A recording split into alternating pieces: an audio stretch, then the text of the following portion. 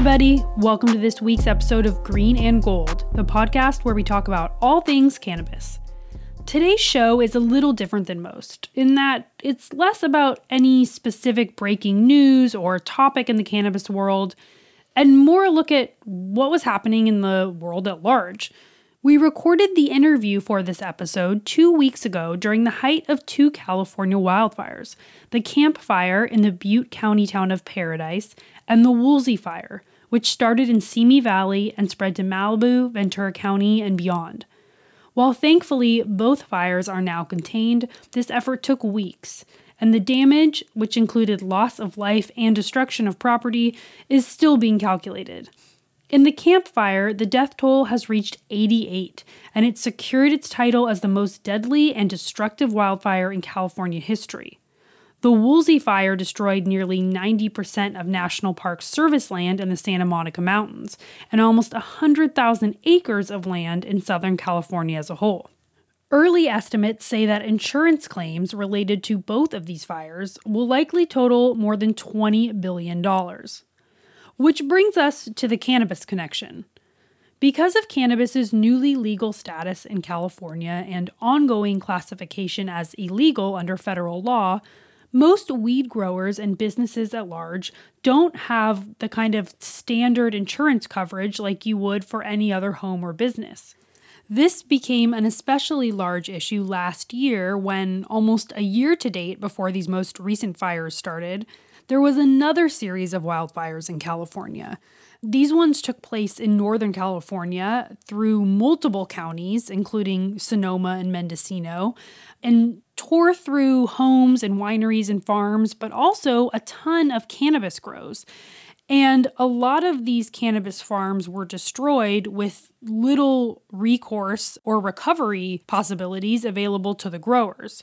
Farms were either completely burned to the ground by the actual fire, or the cannabis crop was ruined by the extreme heat at the time, or simply a lack of watering. A lot of people had to evacuate their farms in the middle of the night, leave suddenly, and weren't able to go back for days at a time, so their plants left unattended died or were extremely damaged. So in addition to losing their entire livelihood in the form of the actual cannabis crop, many growers saw their finances literally go up in flames as their cash burned around them because, as we know by now, using a banking system is complicated as a cannabis business owner and is the reason why largely most cannabis growers, distributors, all sorts of operators still rely heavily on cash. So we decided to check in on recovery efforts and what's happened since then.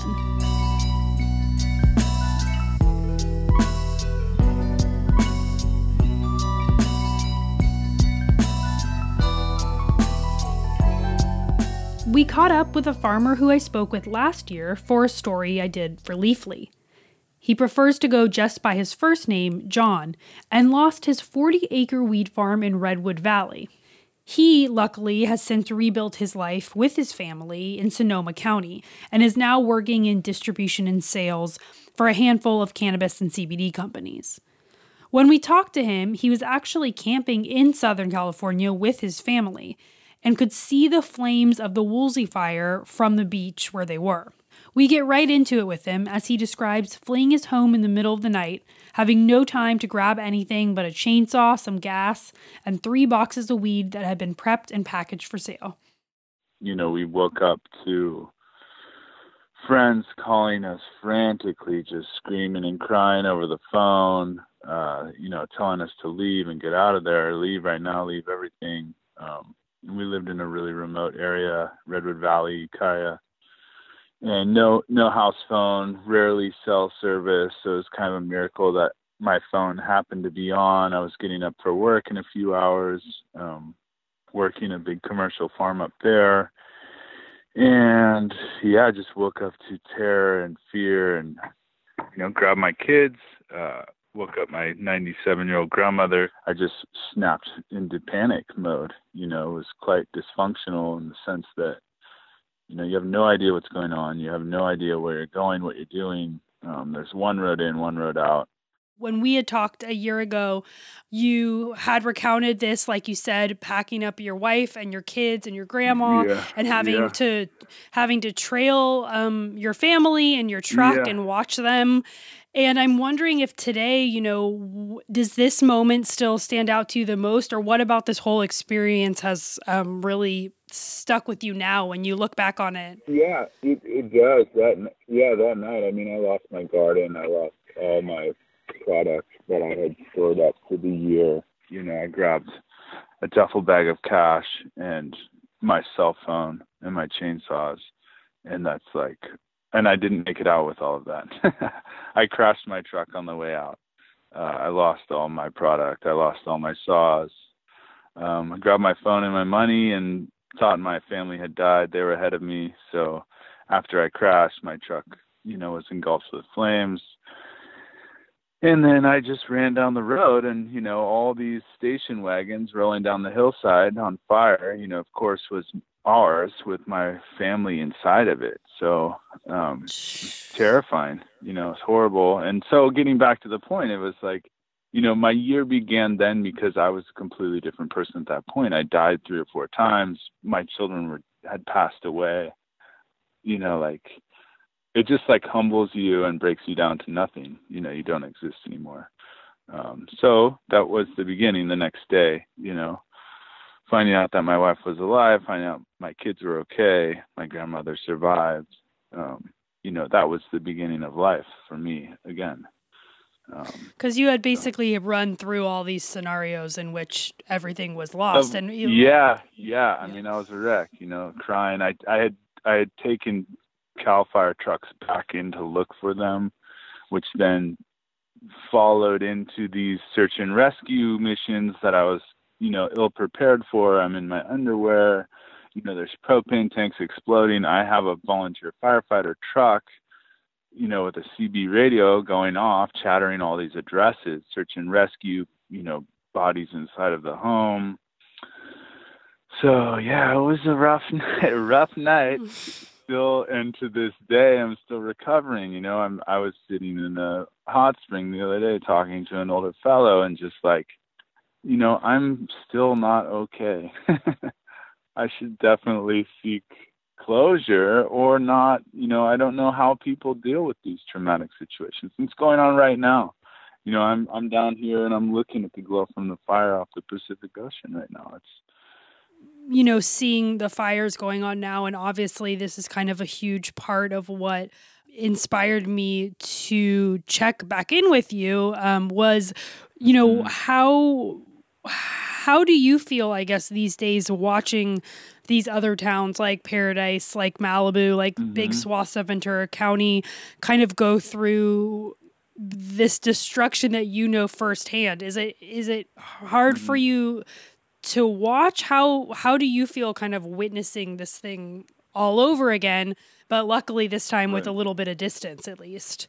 Yeah, I've definitely taken a different position. I was so blessed for my community, and the one good thing about these horrible events that are taking place is it really forms community, and you really find out who you have and what's going on, and also allowing for people that have never gotten involved in their direct community to get involved, to help out their neighbor, to drive 3 hours and fill up your truck with as much of their garden as you can and get that out of there, because that's their financial lifeline.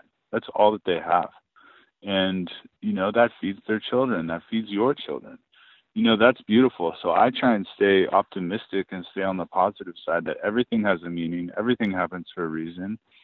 And, for people that have never locked in this opportunity or taken advantage of it, to be a human, to be a person just like the one that lives next to you, I hope that, it can be an opportunity for them to take advantage of that. It was such a blessing to lose every material item in my life.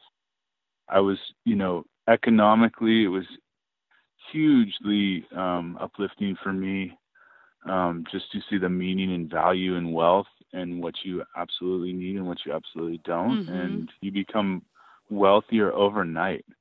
harnessing that reality of having less, but yet having so much more.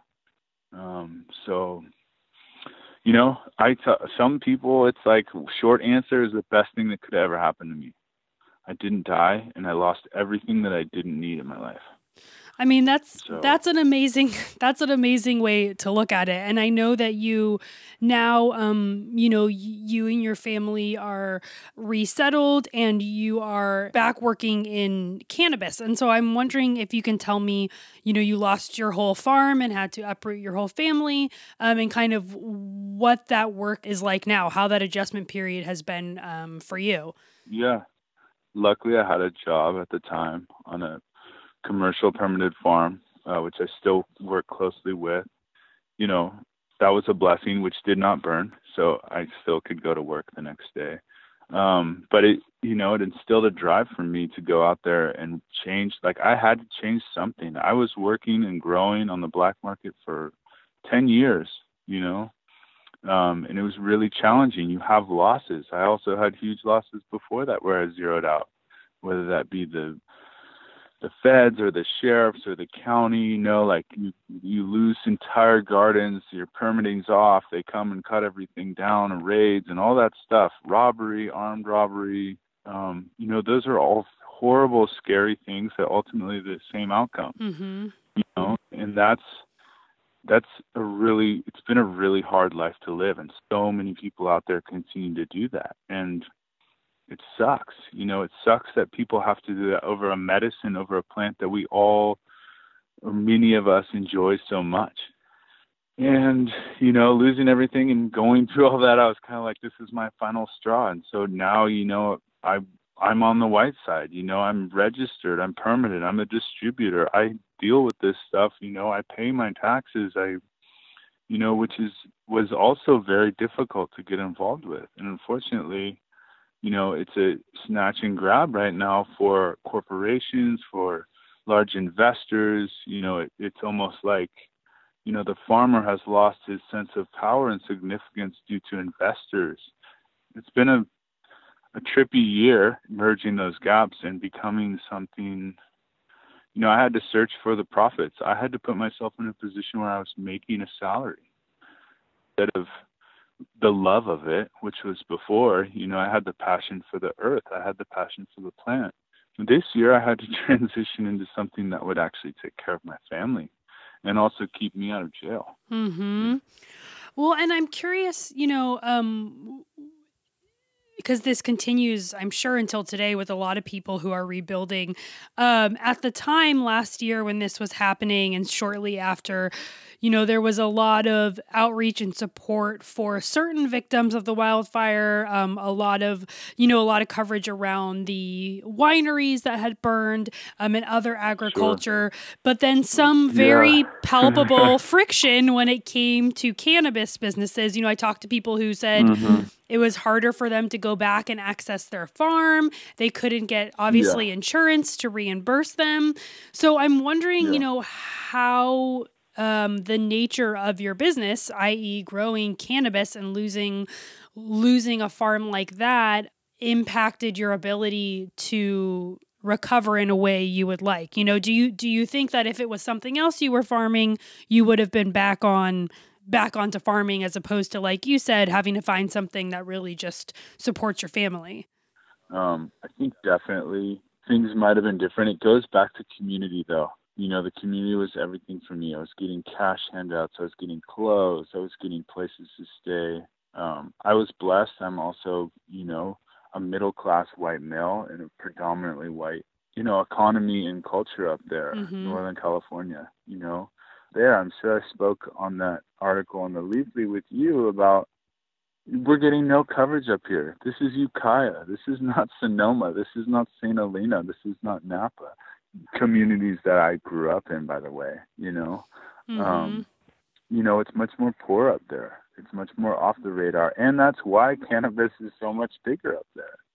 These farmers that have been growing cannabis for so many years have made so much more money per capita than the fig farmer, than the apple orchard, and or the vintner, mm-hmm. on a individual process. Like, sure, wineries have a lot of money because they've put in a lot of money, That's an expensive industry. Whereas cannabis, you can do a 10,000 square foot grow, for a reasonable amount of money and make a lot of profit from that. And that's what people are attacking. And that's what I think people don't like. And that's why ultimately, it's still illegal. And or if you pay those exuberant amount of taxes, you can do it legally, but only on those terms. So, it's weeding out the poor class because you can't afford to grow white market cannabis. Mm-hmm. You can't afford to be a distributor. You can't afford a storefront because that costs so much money to just be legal. There's going to be people frowning on me for even saying this, but that's the reality. It's money is the final call for the outcome of your legality and your ability to thrive and prosper in the economy.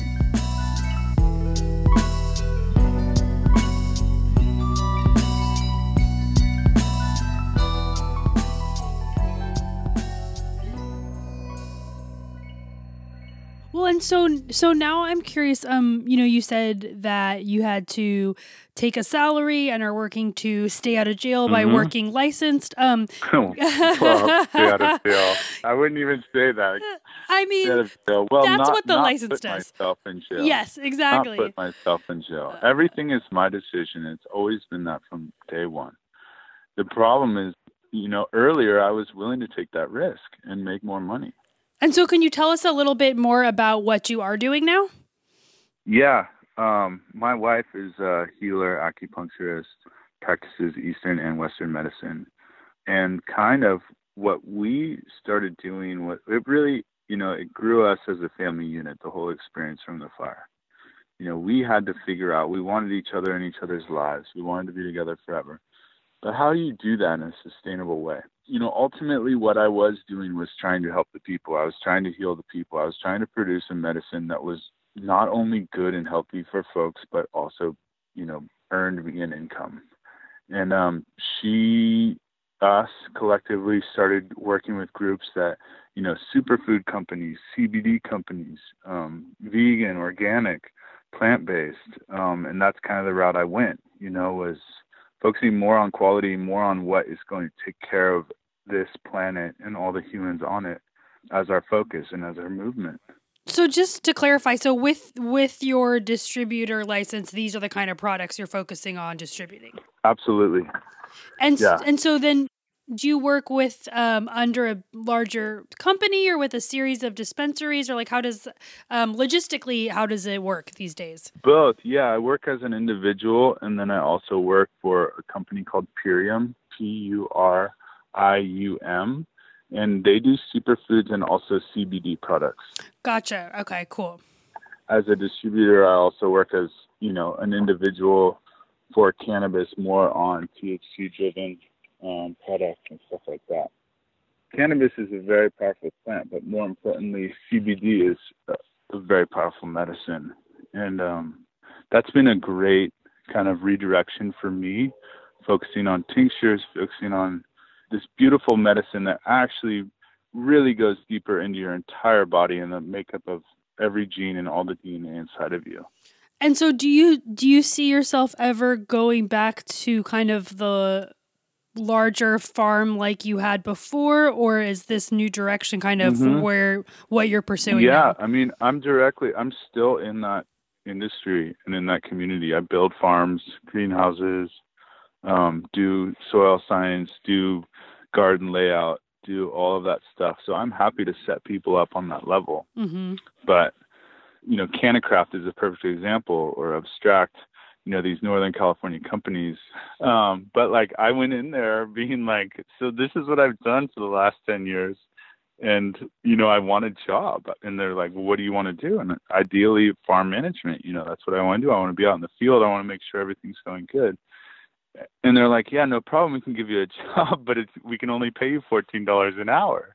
And so it's like, I was shocked, how do you survive on that? Mm-hmm. Going from making really good money and learning this knowledge, learning this craft, learning this art the hard way, having mentors, but all those mistakes you take on yourself, you know, and all those mistakes cost money, and it can be drastic, you know. So I thought I was like this special creature, having taught myself all these years this trade, and now, you know, first couple experiences going into that industry and saying, hey, I need a job, I'm this skilled person, and you start at the bottom, because they can get workers just as skilled from all over the world as you for that wage, Mm-hmm. you know. So then I went into sales and marketing, which I am now, you know, just simply, well, one cool and very nice feature about it is I absolutely have quality control over what medicine is being distributed to patients, which is great. What direction did I go? I went into the human healing direction of, yeah, I want you to smoke cannabis. I want you to take CBD. And I also want you to, you know, drink all these superfoods and have these smoothies as well, because ultimately you're going to live longer, your kids are going to be healthier, and you're going to be happier. Well, it sounds like it's working for you guys. Yeah. I was going to say, it sounds like it's working for you, and I'm very happy to hear that, you know, you guys are doing so well and are resettled and, you know, have this awesome new direction. So I thank you again, John, for taking the time to kind of catch up with me. Yeah. Thank you for shining the light on, you know, kind of a forgotten culture. All right, that's it for this week's Green and Gold. You can go to my Instagram at penny_gadget to see pictures of John's cannabis farm and some of the damage reaped by the wildfire. Please hit me up on Twitter at EPFox with any questions you may have. And don't forget to subscribe and rate this podcast 5 stars, because it's a huge help to us. As a quick aside, we take great pains here on Green and Gold to get every aspect of the show right. And last week, despite our best efforts, I mispronounced our lovely guest's name. It is, in fact, Unica Knoll. So apologies again. All right, don't forget, this has been a Table Cakes podcast. Table Cakes Productions is a woman-owned, LA-based podcast network, and you can check out our other shows at tablecakes.com. You can also support Green and Gold by visiting patreon.com/tablecakes. That's patreon.com/tablecakes. All right, catch you next week, buds.